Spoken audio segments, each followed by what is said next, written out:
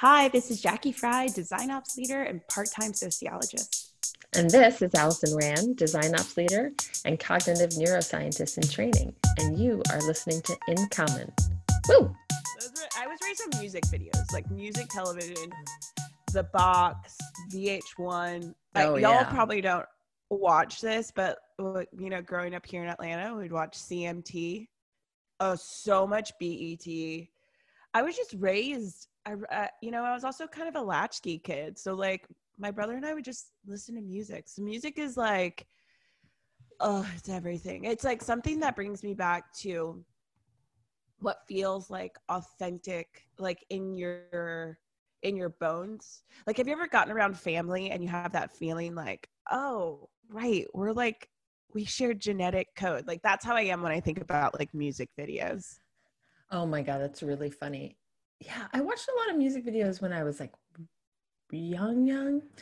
And when I was growing up in the city, I was super into like the beginnings of all hip hop. So like, and my friends and I were actually connected to like that whole De La Soul, Tribe Called Quest, Jungle Brothers. Stop it. Yeah, NBD. yeah. And the Beasties. I have a lot of stories of those people who were like came in and out of our lives, which was unbelievable. Oh, I have some connections to Tribe Called Quest. I'm sorry, I'm not gonna let that pass. Well, that was like, I would have. This was a very long time ago. It was pretty amazing. Oh my gosh. Because I was a super hip hop girl when I was in like high school and in my early 20s. Me and all my homegirls. Why do you think I have earrings that say "mommy"?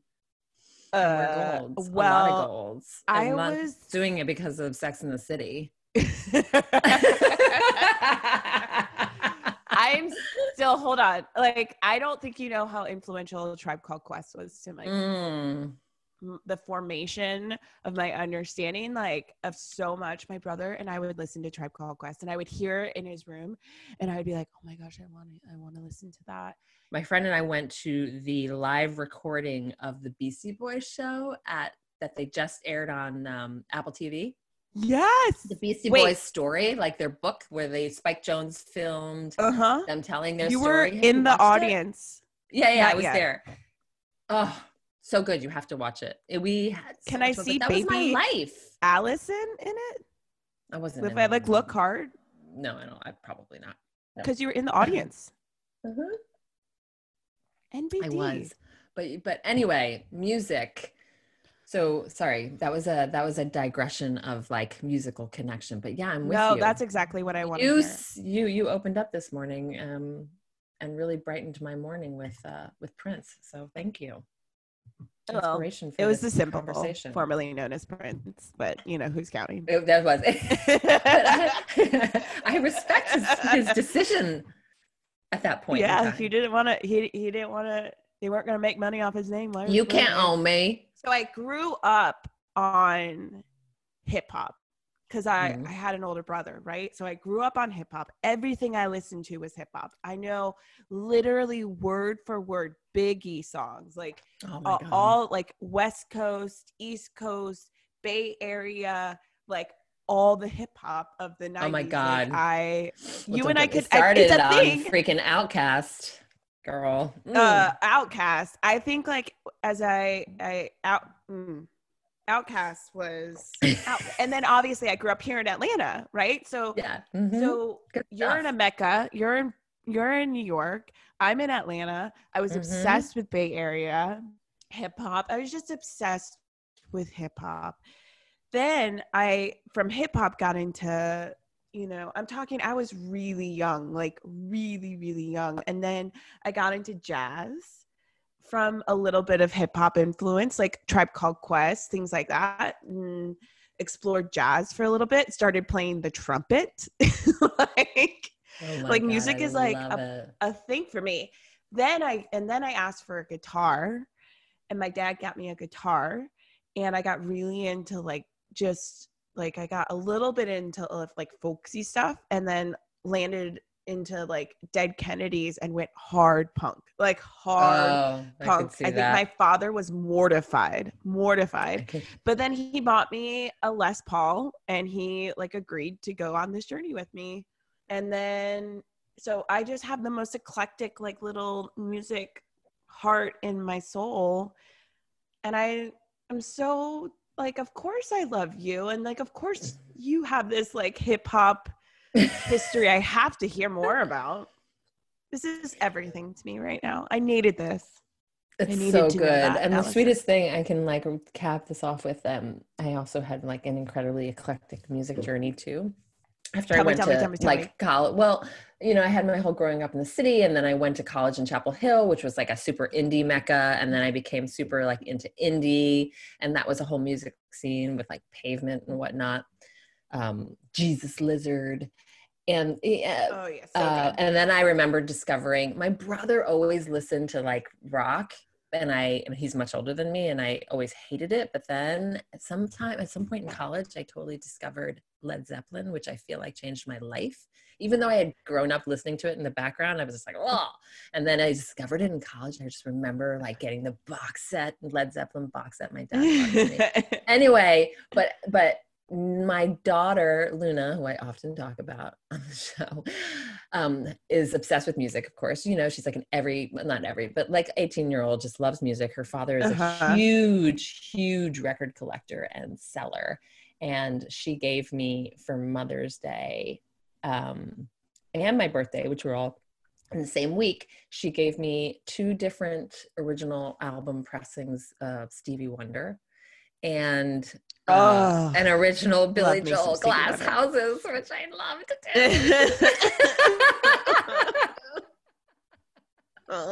do. She kind of got me at both ends, which is so cute. That's fresh. That's so sweet. So you ready to do this? I'm so ready to do this.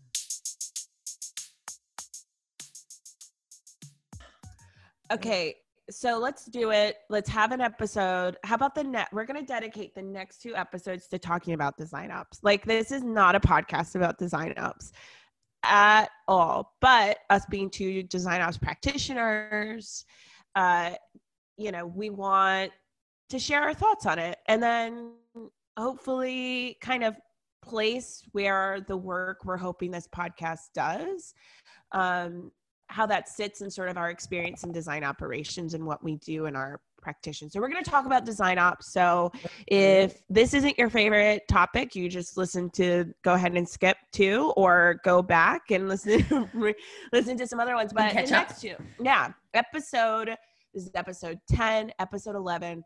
We're going to dedicate to design operations. So current state, this episode is going to be all about current state design operations and like in kind of historical, like where has design operations come from?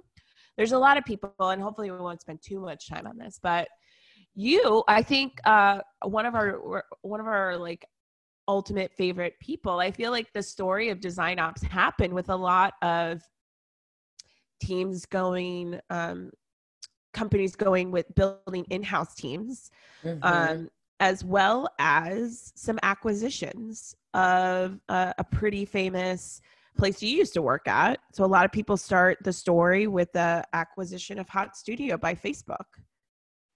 Yeah, I think it was Hot Studio, right? And Adaptive Path was acquired by Capital One. Peter Merholtz, the big Skinner. Ones, right? Yeah. And with that, they, you know, not only they acquire the company, but they acquire their expertise. And both of those companies had depths of expertise in design management and operations, and practitioners of operations called program managers and producers. And they advocated for those roles, which I always like when I see these people, I'm like, thank you for my job. Thank you that I have a place. Like like as a producer by trade and really program manager for like other non-creative roles, like I'm just like, oh my gosh, you helped me have a job. Thank you so much. Yeah, it's been such an interesting evolution, you know, from that time to now. Because producers have been around for a long time. That's part of the reason why we talk about it in common. This isn't really anything new. And I've been a producer for just a huge part of my career anyway, in one way or the other. But I remember even when I was back at Hot Studio, writing a blog post, I think the title was like producer, program manager, what's in a name, because there was like, the two were always getting conflated in a certain way. And I think that was just the beginning of trying to articulate the difference of doing design management type of work versus in not just because I wouldn't even consider, I know we categorize a lot of them as agencies, but when I was working at Frog, it was more about like design strategy and consulting.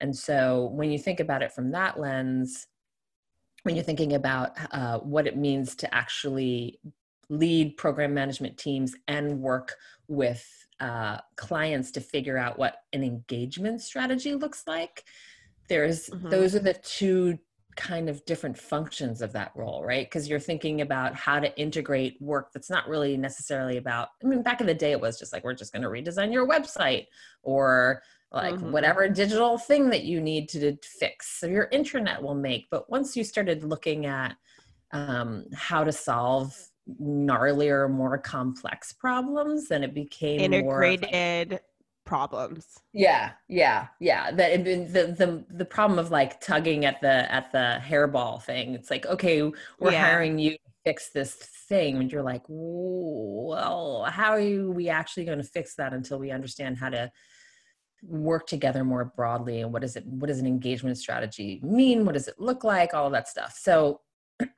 I'm curious from your perspective, like when people ask you what you do, because I still feel like a majority of people don't know what I do unless they're in the industry. Like, what do you say? I think that's why my dad listens to this podcast all the time, because he's still trying to figure out what do we do. I'm talking to you, Allison's dad, right now. What I do, I say I run the business of design. I help operate design teams. So what does a design team business do? Side of design. Well, that's a different story. I'm not answering that question. I'm like, go to this director. I start pointing you. I'm like, product design, brand design, marketing design. Don't you think that's different design? Yeah, it's true. But like, oversimplifying, you're the business side. But of I mean, design. What I mean by is like the corporate operations, not let's have business strategy. Like that should be embedded in solutioning. But I think it helped in a little bit of clarifying, like, especially a role like me, when you have all these other like directors around you who are actually like craft practitioners. Like my craft practitioner is in spreadsheets, is in like business analytics, is in organizational like management and systems, engineering and things like that. Like that's what I am a practitioner in, versus like brand, fonts, like color theory, things like that. So like imagine that like an organization gets so big and has so much work to do that you need to like drop in someone like me to help operate it. So there's business operations, there's the sort of scaling of the design work. And what does that mean? We talk about that a ton. And then there's also actually just making a design team function. Because I often feel when a lot of these organizations were acquiring agencies, they were acquiring design talent. They didn't really know what to do with the producer discipline, program management discipline. So oftentimes those are the people. They kept them, not all of them, but they did keep them. And but I feel that a lot of these organizations that are hiring more and more for design operations is they say, we've talked about this, that they want to figure out how to scale design throughout the organization. But I often think they want to figure out how to manage their designers because they just like have no idea. So that's a huge part of it too, right? I don't, like, to your point, like I say I do the business of design, but also I'm incredibly passionate about community organizing, like that's, right. I could talk about that for hours and hours. Right. But when we write the value of our design and writing like business cases for it, you're not like, and we have to organize and like help make the people feel a sense of belonging and connected and interconnectedness and that's not good. That's not business talk. That's like good. Is it? We're humans having human experiences cause. I mean, I would actually respectfully disagree, because at the end of the day, if you're not creating the right type of environment for your people, then it's not good for business, right? Happy people equals better outcomes. And so I think more and more people are recognizing that. Yeah. Well, I 1,000,000 bajillion % agree with you, but I think that I'm pragmatic in how sort of the business case of design ops gets sold and performs in terms of like KPIs, like things like that. And I think that's where I root into maybe an oversimplification of what I do, but community programming and community like and just improving the overall employee experience for designers is like a third of what design ops is, and something I'm really passionate about. But I think I can just say one thing, like we're both talking about, the work is doing that. That's the point of this podcast. It's the point that I think we're helping to illuminate. But the current state is a lot of people are writing jobs that are like all about, improve velocity, improve quality, and I think that's maybe the sort of business side of design that I'm rooting into. But the third probably thing you have to talk about is building community. So maybe I'll change my answer. Thanks, Allison. Well, I feel like it's just a different lens. And so when people ask what's the difference between operations and design operations, I think that the lens of the people-centered lens is what makes it different. Because if it was just really about business and like optimization and velocity, et cetera, then that I think probably mostly falls in the straight up ops category. Current state, I feel like the questions we often get are about velocity, tooling, infrastructure, tracking. Oh yeah. Oh, 100%. That's where everybody's getting pushed for current state design ops. Yeah, absolutely. And I think that you and I like to wax poetic about future state and the things that we love to think about. And I think that actually speaks to our level of experience and seniority, but the reality and where we want to go and where we see, and we're future kind of, what was it? Growth mindset people, future thinking. But you posted your program management workbook in our Design Ops Assembly Slack channel, and people went bananas. I told you, I mean, like, this is what everybody's hungry for. So 100% plug, because it's fantastic. I've totally used it. I think it's an incredibly helpful manual, because at the end of the day, people just want their design team to be running like a tight ship. Truly, to your point, they just want to make sure that stuff is super buttoned up.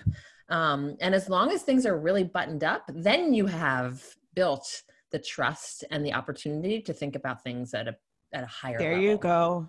I was like, I expect everybody to know how to do spreadsheets and a project plan. Like, that's the baseline level of expectation. Like, you're supposed to be doing that really, really well. And then talk to me about all of like the other stuff you want to do. So I posted the design ops program management workbook, playbook, manual, whatever we want to call it.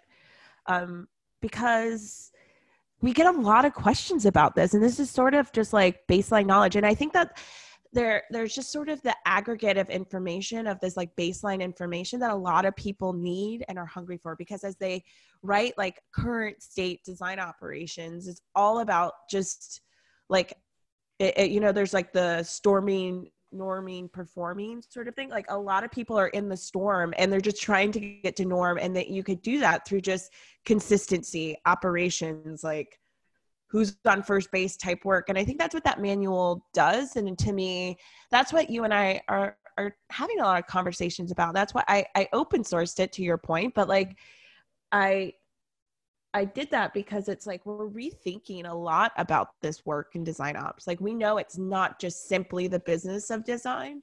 It is the interconnected community of design type work too, in partnership with other design leadership. Yeah. Well, I think it's incredibly helpful in helping people figure out the right ways to frame things up.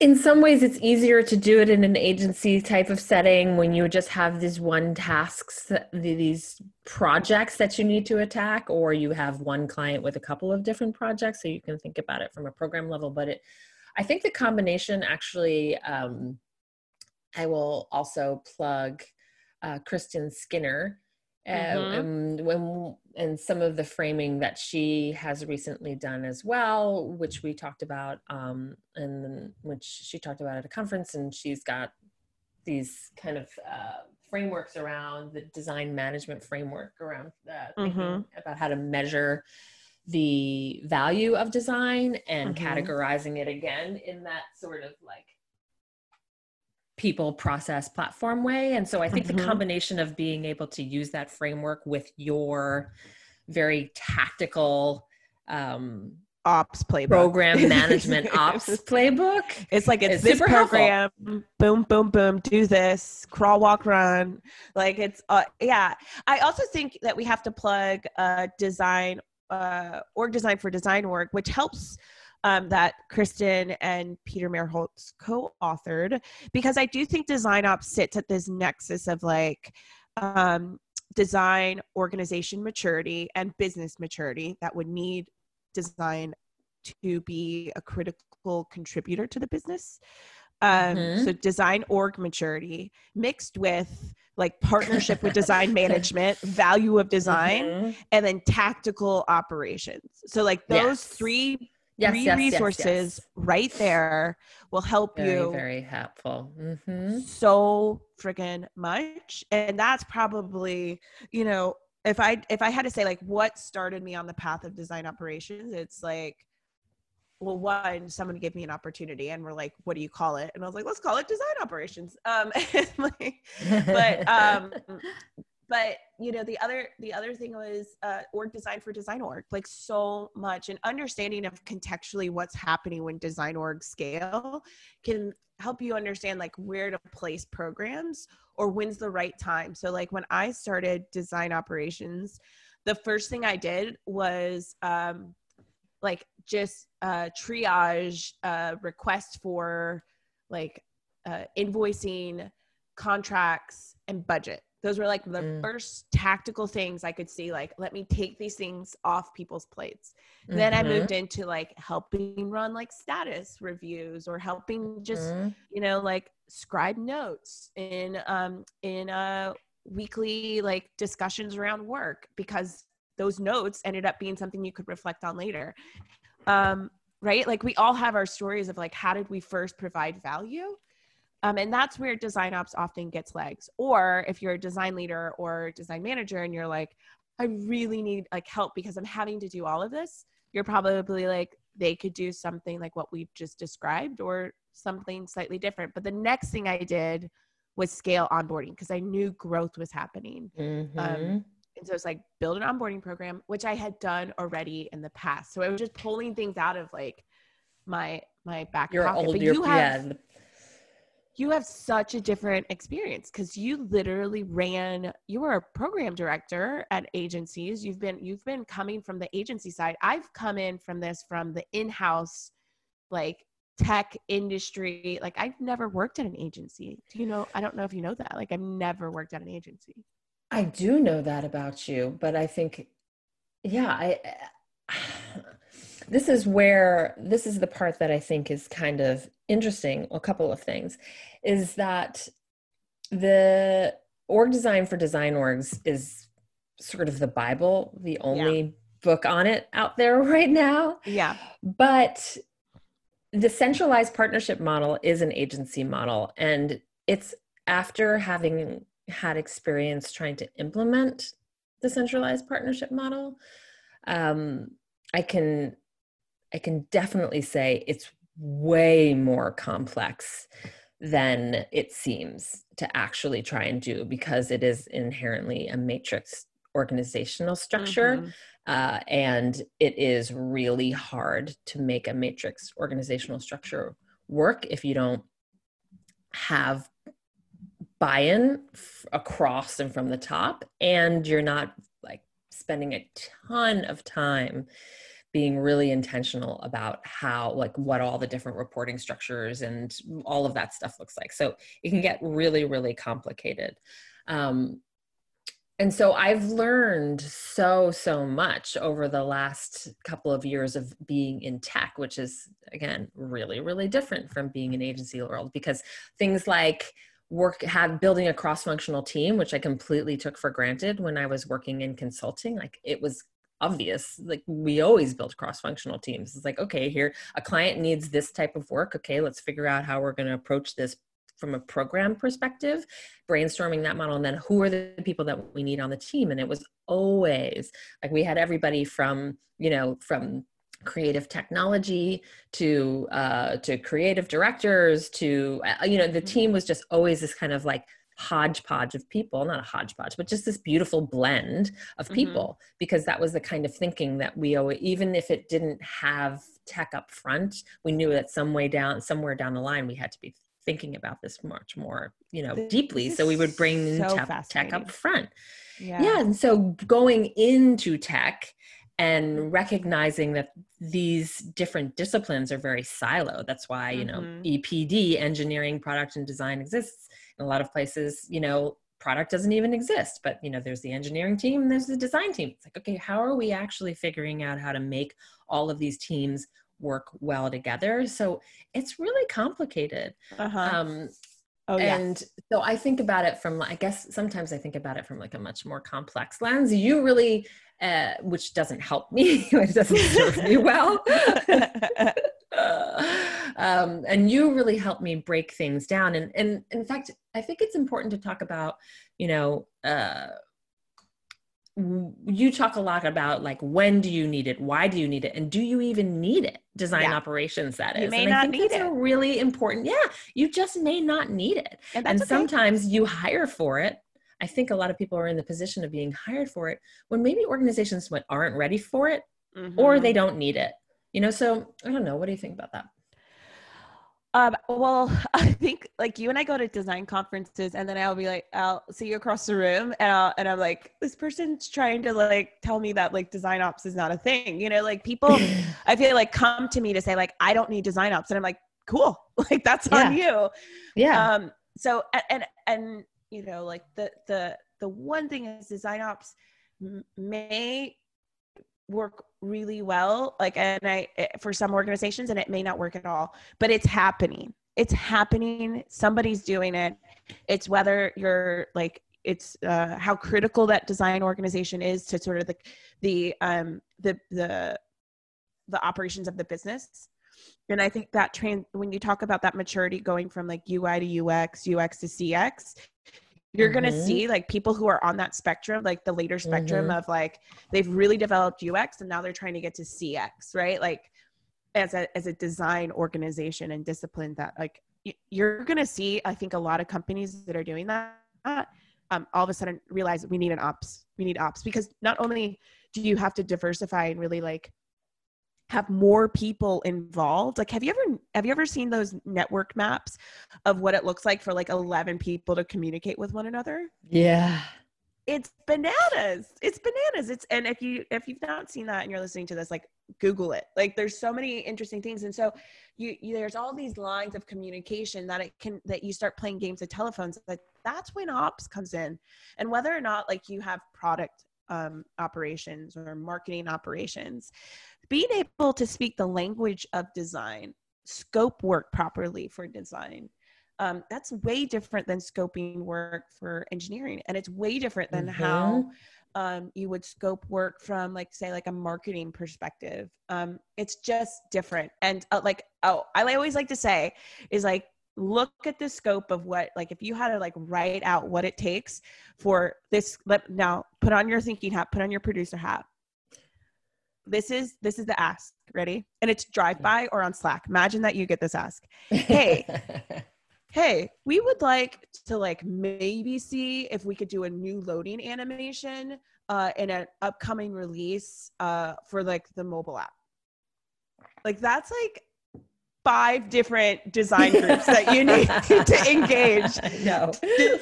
And people, and it's like, and maybe we'd like to just see, can you do a prototype? And you're like, hold on, like, can you just make that happen? Can you just give me like a prototype? I know you're the person who could make that happen. Like, yeah, in browser, can you just do it, or not browser? Can you do it live in code? Is that cool? Can you get me that like in 2 weeks? And that's a starting of the engines type work. And so like somebody who can go in, navigate that ask, make sure that the right people have the right information, and that a designer can design or do their specific craft or practice. That is where ops can sit. That's where producers sit. Now, where do program managers sit? That's in systems thinking to me. I think the program managers go off and think about, like, the analogy I like to use is they're putting plumbing in a house, and producers with designers and all of that, they're pumping the water through the pipes. And so you could see where the plumbing and the leaks in the plumbing are, where things need to be fixed. And a producer might know that sooner than a program manager. But it's when you have enough projects going through that you actually need to think about like creating a system, finding a pattern. And that's where program managers sit. And that's what I love to do. Although I love producing. Like, it's so hard to like, I do miss it. Oh my gosh. You're asking me? Yeah. Do you miss it? Oh, no. But I do produce. Like, I produce anyway. I feel like, this is the nature also. You have to, and I think it's okay. And I think it's important too. I think it's important to be able to fly at 10,000 feet and 1,000 feet. I think it's always important to know what it takes to actually get something done. But no, you'll build the right system. I don't miss producing, but I definitely know how, and I definitely do it. But I just want to like,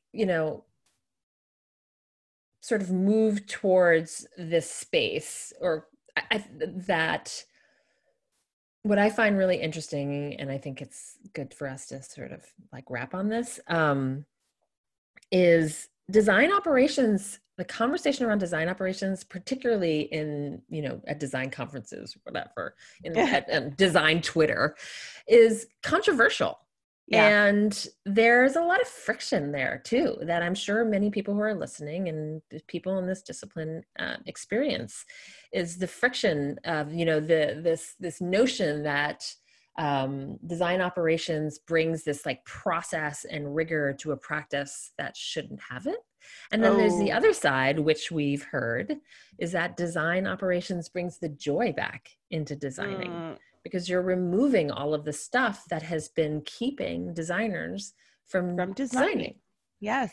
So, I just find it so like weird and interesting, and also like annoying, weird. Like 1,000 different, this is this ongoing back and forth conversation. Do you need design ops? Why do we have design ops?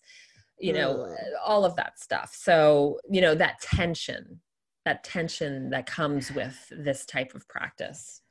I have an answer for this. It's read Flow by Mihai Csikszentmihalyi. I love that book. We started, like, our first episode was about this, and that the greatest creative artists, sports, like athletes, they've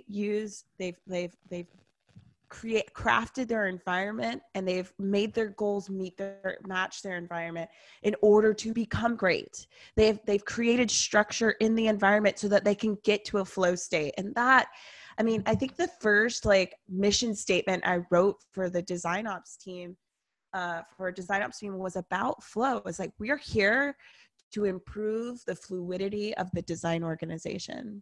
And if a design leader doesn't think that that is what they need, then you might not need design ops, and I would say that design leader, like, also, if you realize you don't need community, like, Right. I'd be interested to hear about like the maturity. I know I get blown up on design Twitter, but I say this with like, I'm not sitting here trying to say I disagree that you might not do design ops. Not every, like I hope that's clear, but I also think like there are, nascent disciplines that are continue to pop up. That's like saying you don't need content strategy, or you don't need service design, or you don't need visual designers or UX designers or research or things like that. Like I can do, like it's just contextual. It's like having that agency mindset. What do we need to get the job done? But maybe ask like the harder question is like, what's the job we have to do? What is it that we're being asked to do? In an in-house world, that's a very interesting conversation. Next episode, we're going to talk about the future of design ops. Where are we heading? Future of design ops. If you loved this conversation or like write down needed all it desperately needed it and you couldn't write down all the resources that we mentioned, here they are. Please read the Design Bible, Org Design for Design Orgs by Peter Meerholtz and Kristen Skinner. The Design Maturity Report that InVision put out. Great job there. And Leah Bewley, big plug. Woohoo!